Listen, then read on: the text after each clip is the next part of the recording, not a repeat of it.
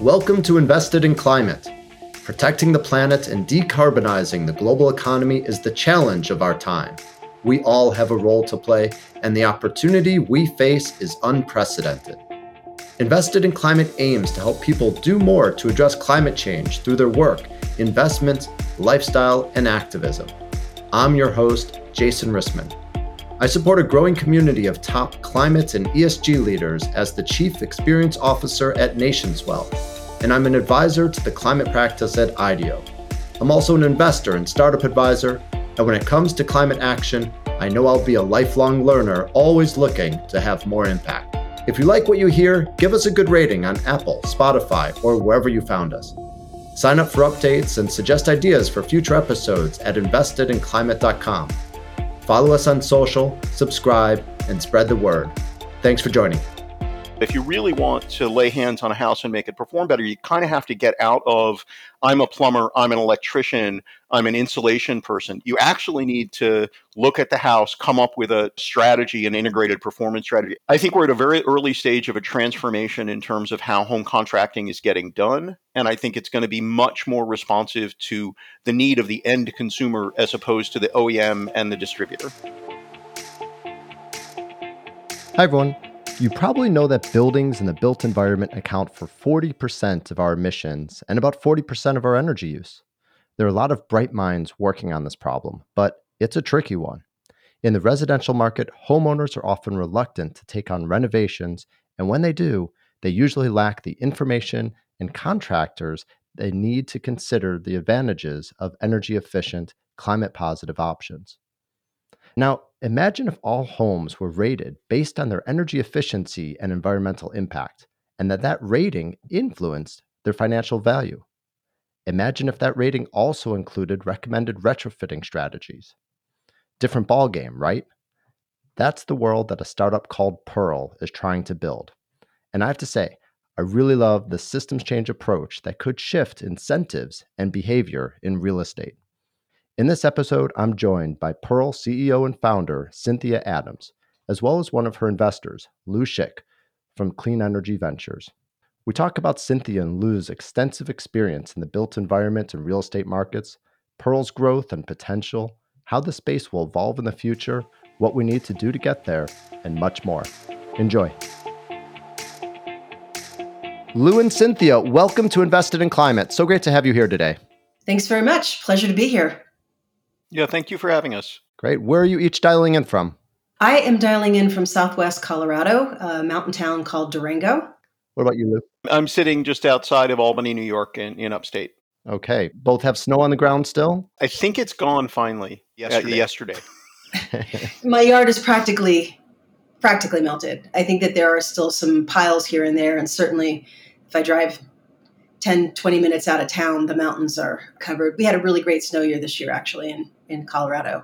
All those atmospheric rivers from California came our way afterwards and got colder. Well, glad we could help. All right. Let's dive in and just start with some introductions for our listeners, and would love to hear just about your company, your role, and why you got involved in climate work. Cynthia, would you like to go first? Sure. I've been working in the residential built environment for almost 30 years. I've remodeled homes, I've built green homes, I've worked as a lead AP, I've run energy efficiency and renewable energy programs. So this work that I'm doing has long been a passion and near and dear to my heart.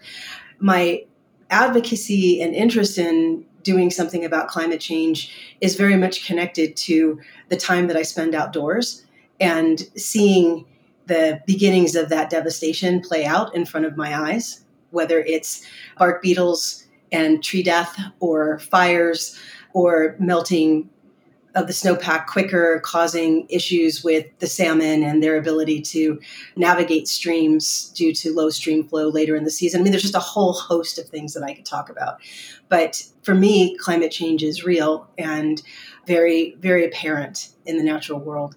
So this intersection between the built environment, the home as a sanctuary, is very much tied to its energy use and its impact on the broader environment. It's not a big stretch or a leap for me to kind of move from my interest in working with homes to the connection to its impact to the environment and climate. Great. Thanks, Cynthia. And maybe just quickly introduce your company and your role. Sure, happy to. So, back in the Obama stimulus days, I began to notice that buildings which had LEED and Energy Star labels on them, these buildings rented for more, they sold for more, they appraised for more. And I have to say that those labeling entities were very clever in that you would get additional points if you had these kiosks in the lobby that explained the high performing features of the building and why you'd want to work there or live there or what have you. And the real estate community and the property managers got very savvy about talking to prospective tenants, buyers about these features and the benefits that these buildings came with. We didn't see a corollary on the residential side, and that became the opportunity that my co-founder partner, Robin LeBaron, and I decided to seize. If we had a third-party certification that was working for all types of building stock, but targeting specifically the existing home, there was an opportunity to make the data on those performance features available for a future buyer, real estate agent, lender, appraiser, inspector, what have you. And in doing so, allow that homeowner to accrue equity value for having a high performing home. And the goal here is really to create a market based mechanism that drives the energy transition by providing a very compelling incentive for homeowners to make these types of upgrades in the form of this additional equity value. Thank you, Cynthia. Lou, how about you? Tell us about your company, your role, and how you got involved in climate work. I'm with Clean Energy Ventures. I've been with the team for 4 years. We are a climate focused venture fund that is not afraid of hard tech and software, but our basic organizing principle is we want to support companies that have the potential to make a really big impact. And we do that by saying they can avert 2.5 gigatons of CO2 equivalent GHGs between now and 2050. The team was founded out of an angel group of essentially really smart folks that have built companies. And I was lucky enough to join a few years ago. And we've got, I think, 22 investments now. And we're very excited about our opportunity to work with Pearl. That's the company. My role is, I think I have title Director of Investments, but basically, I am sort of the bridge between how does the technology work and how does the market work, and can we figure out how to coach up and give support for companies to be as effective as possible, as quickly as possible. Thanks, Lou. Given that Pearl is part of your portfolio, I'd love to hear more about your investment thesis and how you approach identifying and evaluating potential investments and opportunities across climate tech, and ultimately what led to your investment in Cynthia's company. We have a fairly broad remit. The details vary a lot, but the overall idea is that we're very focused on identifying really talented teams that are doing something that we think can be very impactful. And in particular, I've been looking at climate stuff since the 1980s.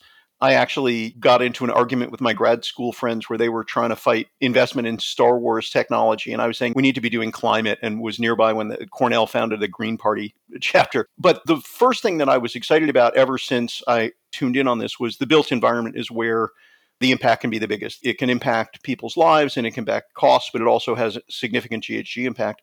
I've been looking at energy efficiency for a very long time. And I think what Cynthia and the team brought that got us, me in particular, but all of us very excited about it, was that we all knew energy efficiency was important, but it was sort of opaque and inaccessible to normal people who wanted to make their house more comfortable, more efficient, perform better. And Cynthia had put together this team of really smart building scientists who were trying to, and I think have done, made it accessible to find good contractors, to make sure that you would get stuff that worked well for you and be able to monetize it, not worry about exactly how many dollars a month am I going to save on energy efficiency, but it will pay for itself because the house is just more attractive. It's worth more because it's better to live in. Great. Cynthia, did he do a good job depicting the opportunity? Tell us more about the business opportunity you see with Pearl. Pearl's core value proposition is that a third party certification of the high performing features in one's home can help you add equity value.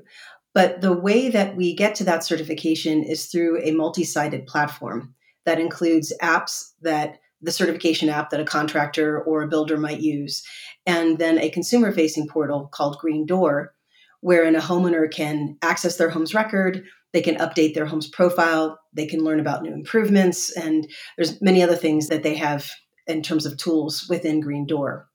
So for us, the business opportunity is not just let's go out and certify homes, but it's how do we animate an ecosystem of stakeholders who care about the home, its data, and future transactions. And so that can be any trade contractor that touches energy or water efficiency or energy production or resilience. It can be lenders who work with contractors or with homeowners to help finance these types of improvements. It can be insurance companies who have a vested interest in that house standing up and standing up well over time. So I think that the business opportunity for Pearl, there's a lot of upside given that we sit at this intersection between new construction, home improvement, energy, and real estate. It's a very exciting place to be. And there are a lot of different revenue models that kind of spill out of these different customer segments and their needs with respect to the home. And what about from a climate impact perspective? What's the impact you're aiming to create through certifying buildings? We have today in the market a lot of really awesome technologies that could make a very big difference in the quality of life for homeowners, as well as lowering their carbon footprint. The problem is homeowners don't really know which of these technologies to start with. There's a lot of confusion, I think, in the messaging, both coming from the vendors as well as from the contractors themselves on what homeowners should be doing.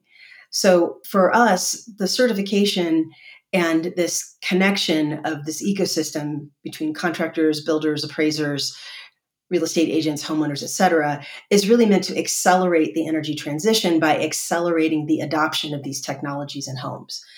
Helping homeowners understand, again, that it's not just about this alphabet soup of letters and numbers of performance characteristics like SEER and ACH and AFUE and other things. It's really about my quality of life. It's about my indoor air quality. It's about my comfort. It's about my ability to afford, own, and operate this home. And ultimately, it's about accruing value to my home. So there's this sort of flywheel effect, not only in the market where you are creating more certified homes, you're bringing more visibility to them, but you're also bringing this educational layer for the homeowner that helps them understand why they want these features in the first place. And that's not just a monetary benefit, it's a quality of life benefit. That's great. You mentioned that there's many stakeholders involved, and it takes a multi-stakeholder approach of including contractors, real estate professionals, builders, appliance makers. But of course, it begins with consumers and understanding what consumers want. So I'm curious, what have you been learning about consumer demand so far? Who is your target market? How do you reach your customers? And what evidence are you seeing that demand for this is growing? That's a great set of questions. So I'll start by pointing to a number of surveys that have been done by very large entities who have a vested interest in doing business with these consumers.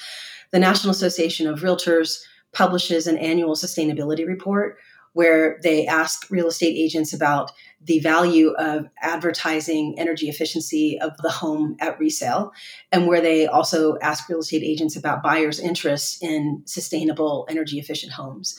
And we see well over half of the real estate agents say that advertising efficiency within homes is valuable to the listing, whether that makes it sell faster or sell for more or both, and that the majority of their buyers are actually interested in energy efficiency.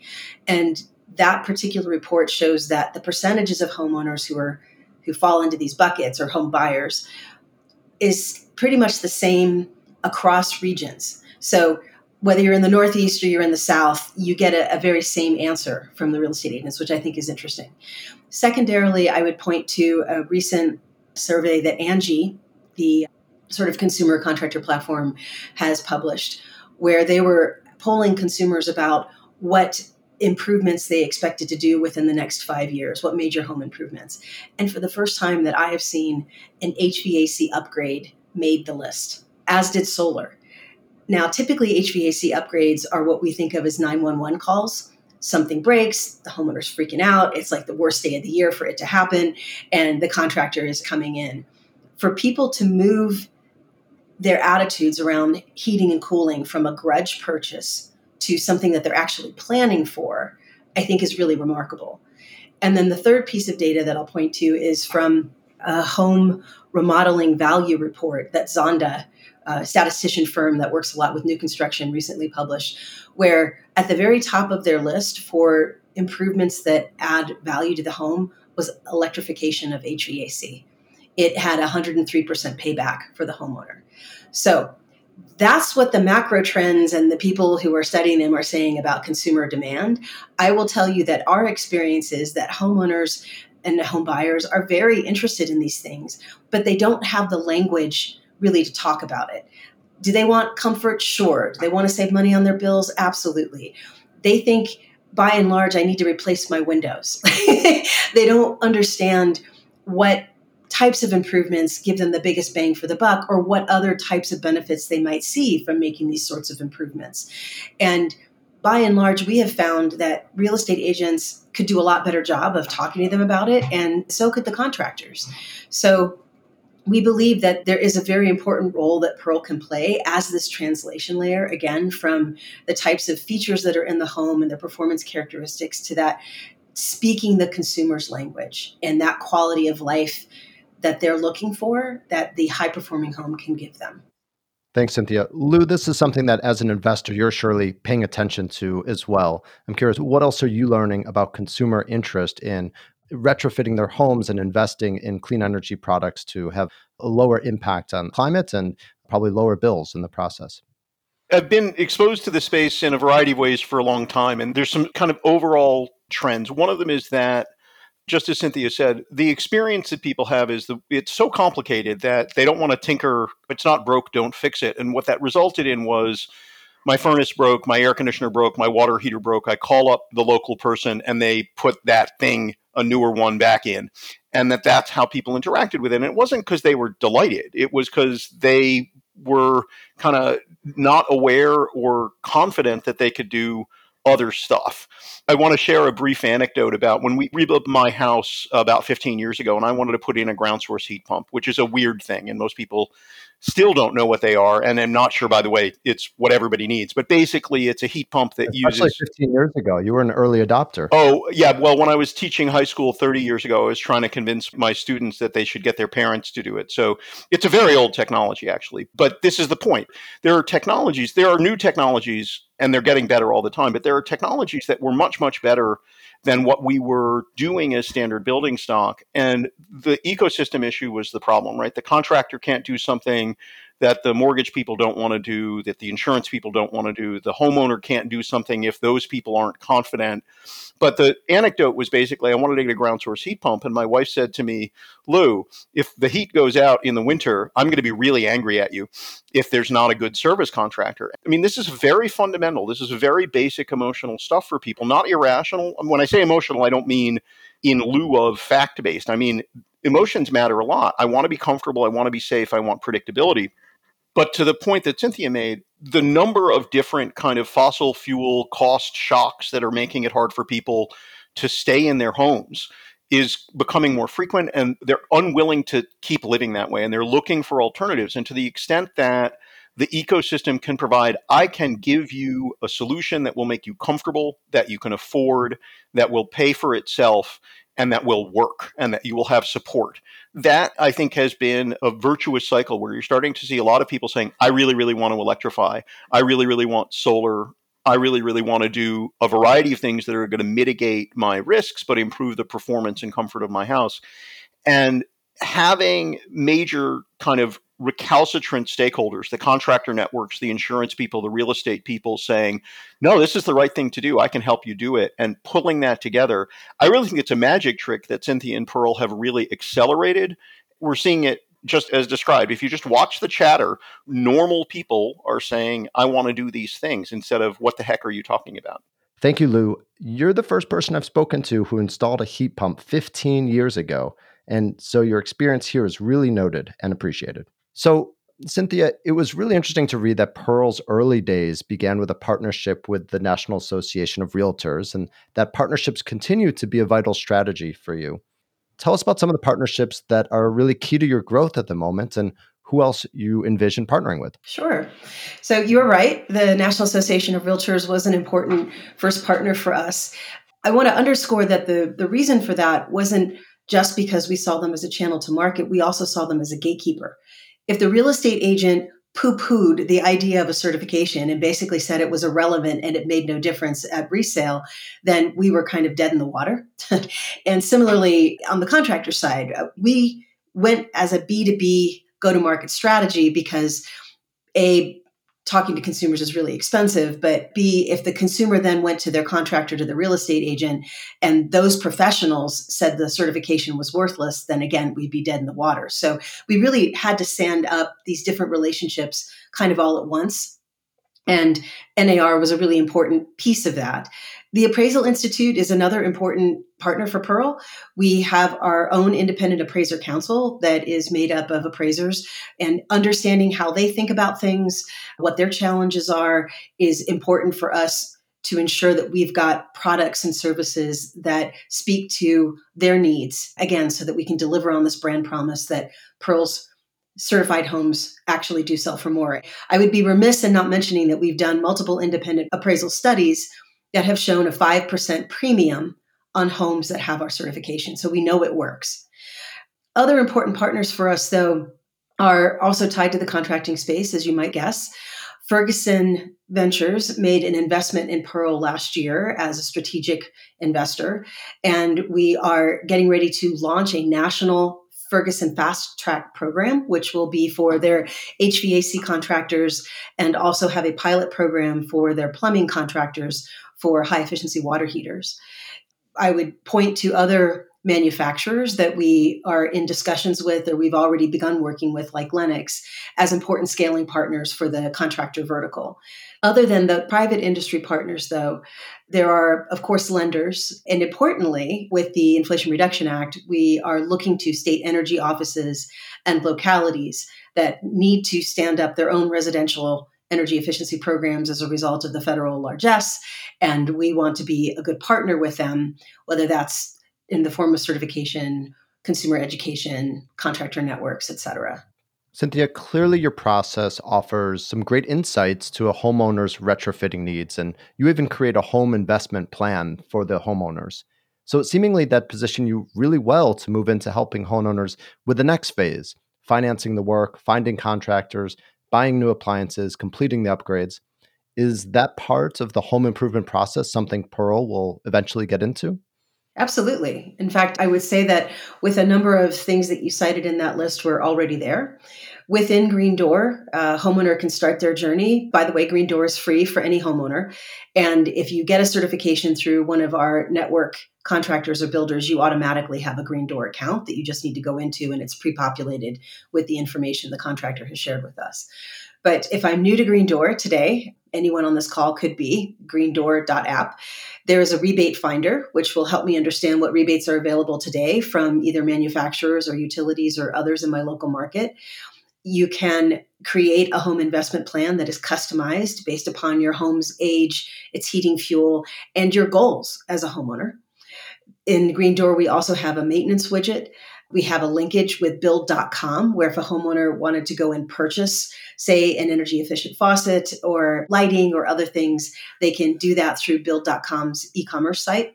And we do very much have a vision of becoming that one-stop shop for homeowners, where I understand all of the opportunities to lower the cost of my upgrade. I understand exactly what my upgrade should entail.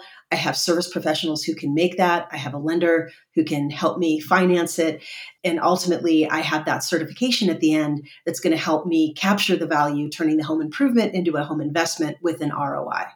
Lou, the built environment and energy efficiency markets are clearly something that you've studied a great deal.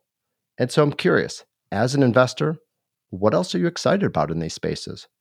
I was just thinking about when Cynthia mentioned LEED and the conversation about doing this for commercial buildings in New York City about 15 years ago. We were talking about what's the value story and did people really believe it? The first thing is that people are starting to believe I can do these things, they will work, and I like them. So the fundamental thing is the customer base, both commercial and residential, no longer feel disempowered. They feel empowered.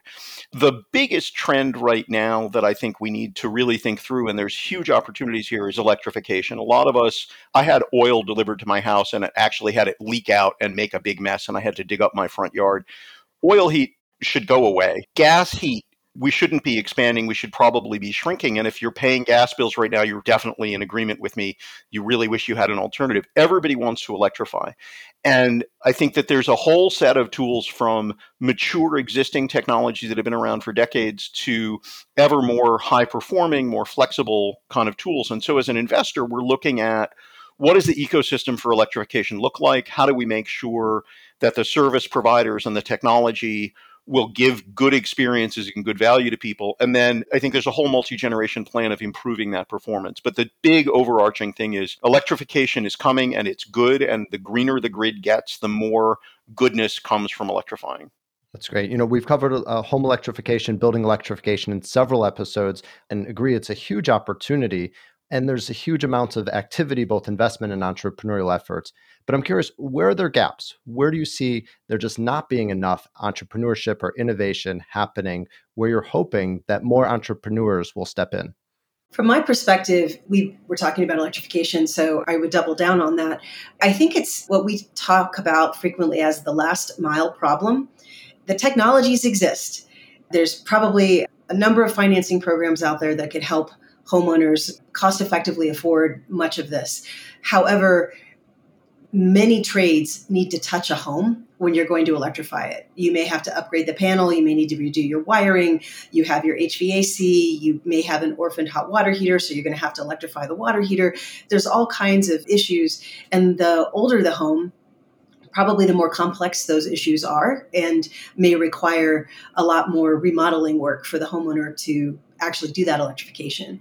So the homeowner, I think it's unfair and unrealistic to expect them to become the general contractor of their own job. And what I think we need are, and what I'm seeing actually, are new contracting companies stepping into this space, either coming out of solar or HVAC. And the idea is that they will specialize in electrification. They will manage the different trades. They will schedule the different trades. They will help the homeowner go through this remodeling process in a way that I don't know if I'd use the word delightful because it's messy and you're going to have a lot of people in and out of your house. I know because I'm kind of in the midst of my own version of that right now, but it's doable. And the results on the back end are fantastic. But homeowners need a lot of handholding. And I think in particular, they need help not only navigating the improvement landscape, but also the rebate stacking, the financing, and the rest of it. And we'd like to be a big help for them with that, with our software platform. I imagine others are going to step into the space. But it's more than knowledge. It's that last mile problem of actually getting the work done. And we need more companies stepping into that space to take ownership there as well. Thanks, Cynthia. Lou, what do you think? Per usual, I think Cynthia articulates it very clearly. I want to expand a little bit on this because I think when I first started dealing as a homeowner, it would be that an individual contractor would show up with a truck that they were leasing and they didn't have anything. They went to their distributor for financing. Their distributor told them what they could install and what was the new thing.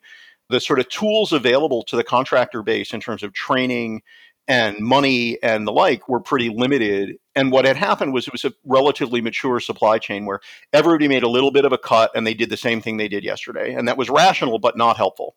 What I've seen happen in my area is that my plumbing contractor and my electrical contractor, some of them went away, and there's much bigger local players that have many trucks and many people who can perform the work. They do their own thinking about what good technology is. And just as Cynthia said, if you really want to lay hands on a house and make it perform better, you kind of have to get out of, I'm a plumber, I'm an electrician, I'm an insulation person. You actually need to look at the house, come up with a strategy, an integrated performance strategy. And you don't want the homeowner to have to general contract that. It's in principle hard to do, but these handoffs between the trades, scheduling the work, making sure all the pieces work together, it's tricky. As you start to see the people who are performing this work become cross-functional, one of the things I'm really excited about is those people, I think, are turning around and they're looking for people to help them. I'm a great plumbing and electrical contractor, but I don't know how to do solar and tap into the NYSERDA subsidies. I really am excited about entrepreneurs that are saying, how do I take this much more capable contractor base and give them the tools to do really good work faster, more efficiently? From the contractor standpoint, it's I'm going to get much more conversion from quotes to orders, and I'm going to get happy customers who create referrals. And from the consumer standpoint, it's going to be my experience is that I paid a fee for service and I got value that I can trust. And I think that there's a whole lot of ways to tap into that ecosystem. Some of it is software, some of it is training, some of it is kit and making sure that it fits into how these people are now working. And Pearl sits at a real nexus and has convened a lot of the important players. So I think we're at a very early stage of a transformation in terms of how home contracting is getting done. And I think it's going to be much more responsive to the need of the end consumer as opposed to the OEM and the distributor. Following on briefly with what you're saying there, Lou, I know that we've been having some really interesting conversations with the National Association of Home Builders about what role remodelers might play, because they typically are GCing multiple trades when doing that type of work. And I think that the energy efficiency community has largely been talking about energy analysts, building energy analysts, HERS raters, et cetera, as being the ones who might GC. They do that audit, they come back with a list of improvements that might be done.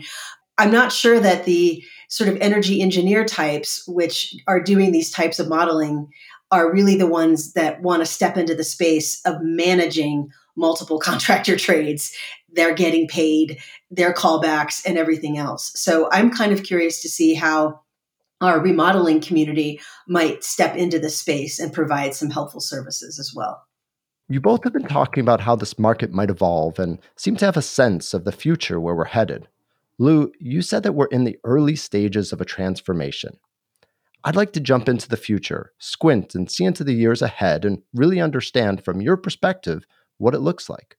We've talked about the need for electrification, we've talked about trades and technology evolving. What does it lead to? When you look 5 or 10 years out, how will this space be different? I'll answer that question in two ways and with very much my Pearl lens on thinking about the future. One way, I believe that we're going to see a lot more of what had been the holy grail a decade or more ago, that the home is the virtual power plant. You have your battery storage, you have your EV charging car, you have your solar on the roof, and you have your own sort of home microgrid, if you will. That's really exciting because of a whole host of different reasons. But I think this sort of taking your own energy use and production into your own hands as a homeowner and not feeling so exposed to the risk of rising energy costs or power interruption or things like that is really exciting. The second thing, though, that I think I would expect to see, and I think we need to see, and it's certainly the main mission of Pearl to make happen, is that the data on the home has to be making its way into the multiple listing service and into a future appraisal. My anecdote has to do with a homeowner who found us after he had gone through 2 failed appraisals in a refi, where he had his Tesla Powerwall and he had his expensive panels up on the roof and all this other stuff. And both of the first 2 times, he got 0 additional value for these expensive home improvements. He was researching certification, thinking that that might be a way to help the appraiser understand what it was that he had on his house. He found Pearl. We certified his install. $30,000 was added to his home's value at the third and final appraisal that he got, this time using our certification. You can look at an MLS today. There are homes that are in there that have solar. There's no information about whether the solar is owned or leased. There's no information about the power production for those panels. And if I'm a buyer and I know that my power bill could be offset by 50%, 60%, 70% because of the panels on there, that's meaningful to me. But right now, this information is by and large absent in the MLS, which is a really important tool for helping appraisers assign contributory value through these comparative types of analyses that they do. So I would expect to see that this information on a home's performance characteristics is out there. I could go to Zillow and I could do a more comprehensive search and find these types of high performing homes, because it's a very, very bad customer experience to make these expensive investments and then turn around and see no value on the back end. And we need to solve for that. Thanks, Cynthia. Lou, what about you? You described that we're in the early stages of a transformation. What are we transforming into? As markets get mature, they tend to fragment and you get little highly specialized people that do a thing really efficiently and effectively. But when you change what they do, the systems are very, very brittle. They're not adaptive. We, I think, have recognized that, and Cynthia and this cohort of folks that are changing things are trying to fix that. So that the end state should be as follows, right? As a homeowner, a low and moderate income homeowner, a wealthy homeowner, someone who lives in an apartment, someone who lives in a freestanding home. As a homeowner, you should have a clear understanding of what you expect from your home in terms of performance. It should be comfortable, it should be safe, it should be something you can afford. And then when you go and you interact with the world, the people who sell you things, the people who install things, maintain them, finance them, insure them, should all be speaking a similar language about how do I take your home as I found it and make it a higher performing home. And I think that Cynthia's point about the visibility of the data, the training and capabilities of the trades to work across the traditional silos, and then the products that are responsive to, I'm not building a walled garden where if you buy this heat pump for your water heater, it won't talk to your heating and cooling system. All of those things can talk to each other, and people should end up with comfortable, resilient, safe homes that are less expensive to run and much, much, much lower environmental impact. And the contractors shouldn't be tearing their hair out asking, why are you a crazy person who wants this weird thing? They should be saying, I can help you. I can do a great job and I know how to make money doing it. Let's take a step back for a second and hear from you both really on the big picture for climate. And from a climate standpoint, really understand what is it that keeps you up at night? Cynthia, you've talked a lot about the lack of transparency and information that would improve the quality of buildings efficiency. And Lou, you've described a market that needs to mature in different ways. But I'm curious when we think about it from a climate perspective, and both of you I know are motivated by that, what are the problems within the built environment that are most concerning to you? That's a long list. I would point to two things. One is what keeps me up at night are really how asleep society is in many ways about the urgency of our need to mitigate climate emissions. I was at an Air Conditioning Contractors Association conference in New Orleans earlier in this week, and I'm staying in an unnamed hotel conference center. The rooms are frigid. I couldn't help but think about the amount of energy that was being wasted. You'd walk along the street, and the businesses oftentimes would have their air conditioning running and their doors wide open. So you would be walking through an air conditioned sidewalk, essentially. And I'm just sort of marveling at the amount of energy that's just being used all around me in this city. And that's every city. How do we get people to wake up to the fact that we cannot keep living like this? We can't keep running our businesses like this. We can't keep falling asleep at the wheel, even with our own homes and our own communities. So that sort of broad scale societal engagement and education is something that keeps me up at night. And I believe that the real estate community and the contracting community also are somewhat asleep at the wheel here and have a lot of impact that they could make. Because if I'm a homeowner and I'm contemplating doing home improvement activities, 9 times out of 10, I'm reaching out to the real estate agent to ask, hey, is this going to improve the value of my home? Should I be doing this? How will this impact the value of my home? Agents have a really powerful role that they could play in helping homeowners understand a little bit better that there are, again, these quality of life benefits and other ways to help live a more sustainable life through thinking about their home improvements. And similarly with contractors, it's not about the box swap.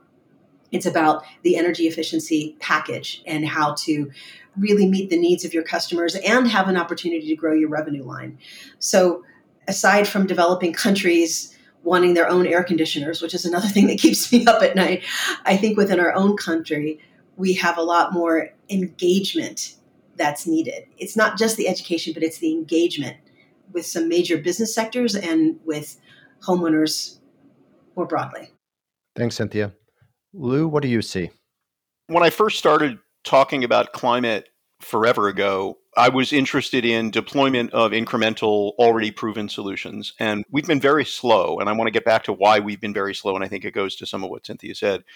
And the urgency is just increased. We talk about our target of abatement between now and 2050. It's not in the next 30 years. It's the deadline is not receding, and the rate of change, the more we dither, the faster we need to move. Societies are not change embracing for good reasons, right? I mean, bad things can happen if you change too quickly, but there's a whole bunch of kind of well capitalized incumbents that are afraid of change, whether it's nefarious or just habitual. People don't like change, and we need to change a lot of things very, very quickly, and we need to change the segmentation of the problem statement to cross a lot of boundaries. So what I'm afraid of is that if we don't address the broad group of stakeholders, those that are scared that they're going to get closed out of the way they used to do things, and those that could really be big winners right away if you offer the solution correctly, or those that are just afraid because it's complicated. If we don't embrace how do we motivate change and take the stakeholders who are afraid of change and make them less afraid or even incented to change, if we can't go fast enough. And so what keeps me up at night is that people will just say, oh, that's scary, I'm going to do the same thing tomorrow that I did yesterday. And we can't do that. We need people to say, no, I'm going to do it differently, and I'm going to be happier, I'm going to live better, I'm going to have more money, I'm going to be safer, my children are going to be happier. There's a lot of blocking and tackling around making those stakeholders comfortable that I think can't be worked too much. And I really do think one of the reasons I'm so enthusiastic about Pearl is it's directly addressing those groups, the realtors, the contractors, the OEMs, who all know how they make money today and need to learn how they're going to make money tomorrow. And Cynthia's giving them the tools to do it. And that's where the urgency is. And that's why I'm so excited about Pearl. That's great. And Lou, you have a lot of experience at the intersection of technology, markets, and policy. And what you're describing in terms of aligning incentives and building new markets that really work for more stakeholders, that's an area where governments can have a role. So I'm curious, are there roles that you see that government needs to start playing or that is playing? And what specific policies or initiatives do you think would be most effective right now? I live just down the road from NYSERDA headquarters, and I've worked on and off NYSERDA, the New York State Energy Research and Development Authority. It was one of those things that the Carter administration spawned during the oil shock, and New York kept theirs. The idea of being a convener, getting the stakeholders into the room together, of addressing where people's fears are and like really addressing them, not just hearing them, but saying, what can we do? How do we retrain workforce? How do we make sure that your fear of lost revenue is replaced with new opportunities? How do you cajole utilities that are inherently cost plus to start saying, hey, I want to sell less electricity, but I want it to do more things? The government has to play, I think, a very critical role in convening, listening, and then not just incenting, but insisting that you can't do that anymore. We need to not make decisions which lock in for 30 years policies that we won't meet our GHG targets. We really, really have to start saying no more gas. I mean, it was a very practical solution for a lot of reasons for a long time. But the government really has to start taking difficult positions that are going to piss some people off, and they have to figure out how to unpiss them off and get them on board. But government is required. Codes and standards end up driving an enormous amount of this, and codes and standards and government rules tend to be very lagging indicators for what the technology can do. That can't be true anymore. The government needs to be doing codes and standards leadership and then supporting training, transition, gap filling. And they are at some level. And NYSERDA is a good actor in this. Mass CEC is a good actor in this. CEC, California Energy Commission, is a good actor in this. But these are very complicated political situations, and they need cheerleading and help and encouragement to be more aggressive. Well, looking at a specific piece of policy that's having a big impact around electrification and the built environment is the Inflation Reduction Act. And so, Cynthia, I'm really curious about how the incentives that are in that act that are intended to benefit homeowners in accelerating the adoption of energy efficiency upgrades, how is that impacting Pearl and how will that be supportive of your business? There are two rebate programs that are specific within IRA to electrification and then whole house upgrades. One of them, they have these acronyms that they're known by. HERA is the Electrification Rebate Program, $4.5 billion. And then the Homes Rebate Program, $4.3 billion. That program has a couple of pathways to earning the rebates.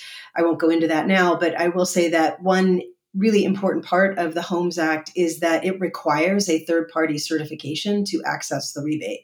That third-party certification has to be delivered to the homeowner on behalf of the contractor. It needs to include information about what was installed, the projected energy savings, and it ultimately needs to do that in a way that can help the homeowner capture value. I'm quoting almost verbatim the legislation. If this sounds a lot like the product that we provide, it's because we are IRA compliant out the gate with the product that we provide. I suspect that there will definitely be other certification types stepping into this space, but as of right now, we would definitely count ourselves as a first mover and are very well positioned to provide the support that the states and localities are going to need in order to implement the homes program.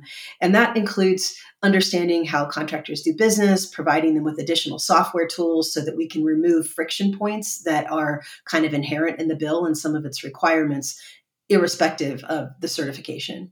So these particular rebate programs, electrification specifically, has got income requirements where you have to be below 150% of area median income to even take advantage of the rebate.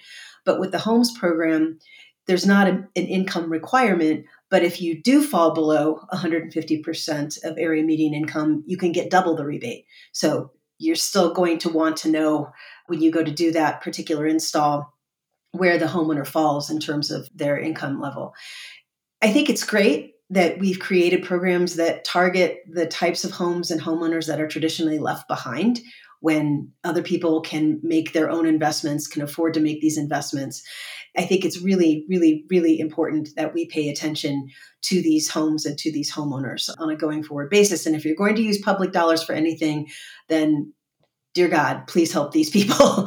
But it's single digit percentage in terms of the total number of homes that need upgrades that will actually be addressed by this bill or this collection of programs.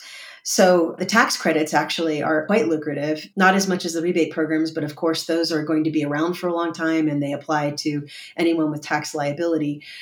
We think about the IRA's way of sort of jump starting the improvements, but it's not a be all. It's not an end all. It can catalyze something, but if we don't use the money wisely and use it in a way that can help us evergreen these programs through creating this sort of contractor training so that they can provide more services, certifications, so we get more of this data into the MLS and can help these homeowners recoup value. There are opportunities coming out of IRA to begin to transform the market, but we have to use the funds wisely, and we need to be thinking about what the end game is for the legislation and how we are moving the needle across the market so that we are accelerating the transition, not just burning through federal dollars and checking a box. Cynthia Liu, we've covered a lot of ground. Thank you so much for everything today. Let's leave on a final tangible call to action for listeners that want to do more to support the transition of the built environment. What's the one thing you want to point them to do? Mine is easy. I would say go to greendoor.app and get engaged, learn more about your home, learn more about what you might do and how you can afford to do it. Thanks. Lou? Obviously, Green Door is a great route to go. I think that the general issue with all of this is make it clear to all the stakeholders you interact with, your local zoning board, your realtor, your contractor, that I'm just going to do it the way I did it yesterday is not an acceptable answer. I want better. I want you to persuade me you're going to do it better. And the more people start to expect that their customers will insist on it, the more they will start to engage in the tools that are being created here. Just insist on doing better to anyone who will listen. Cynthia Liu, thank you so much for your time today and for the great work that you're doing. Thank you.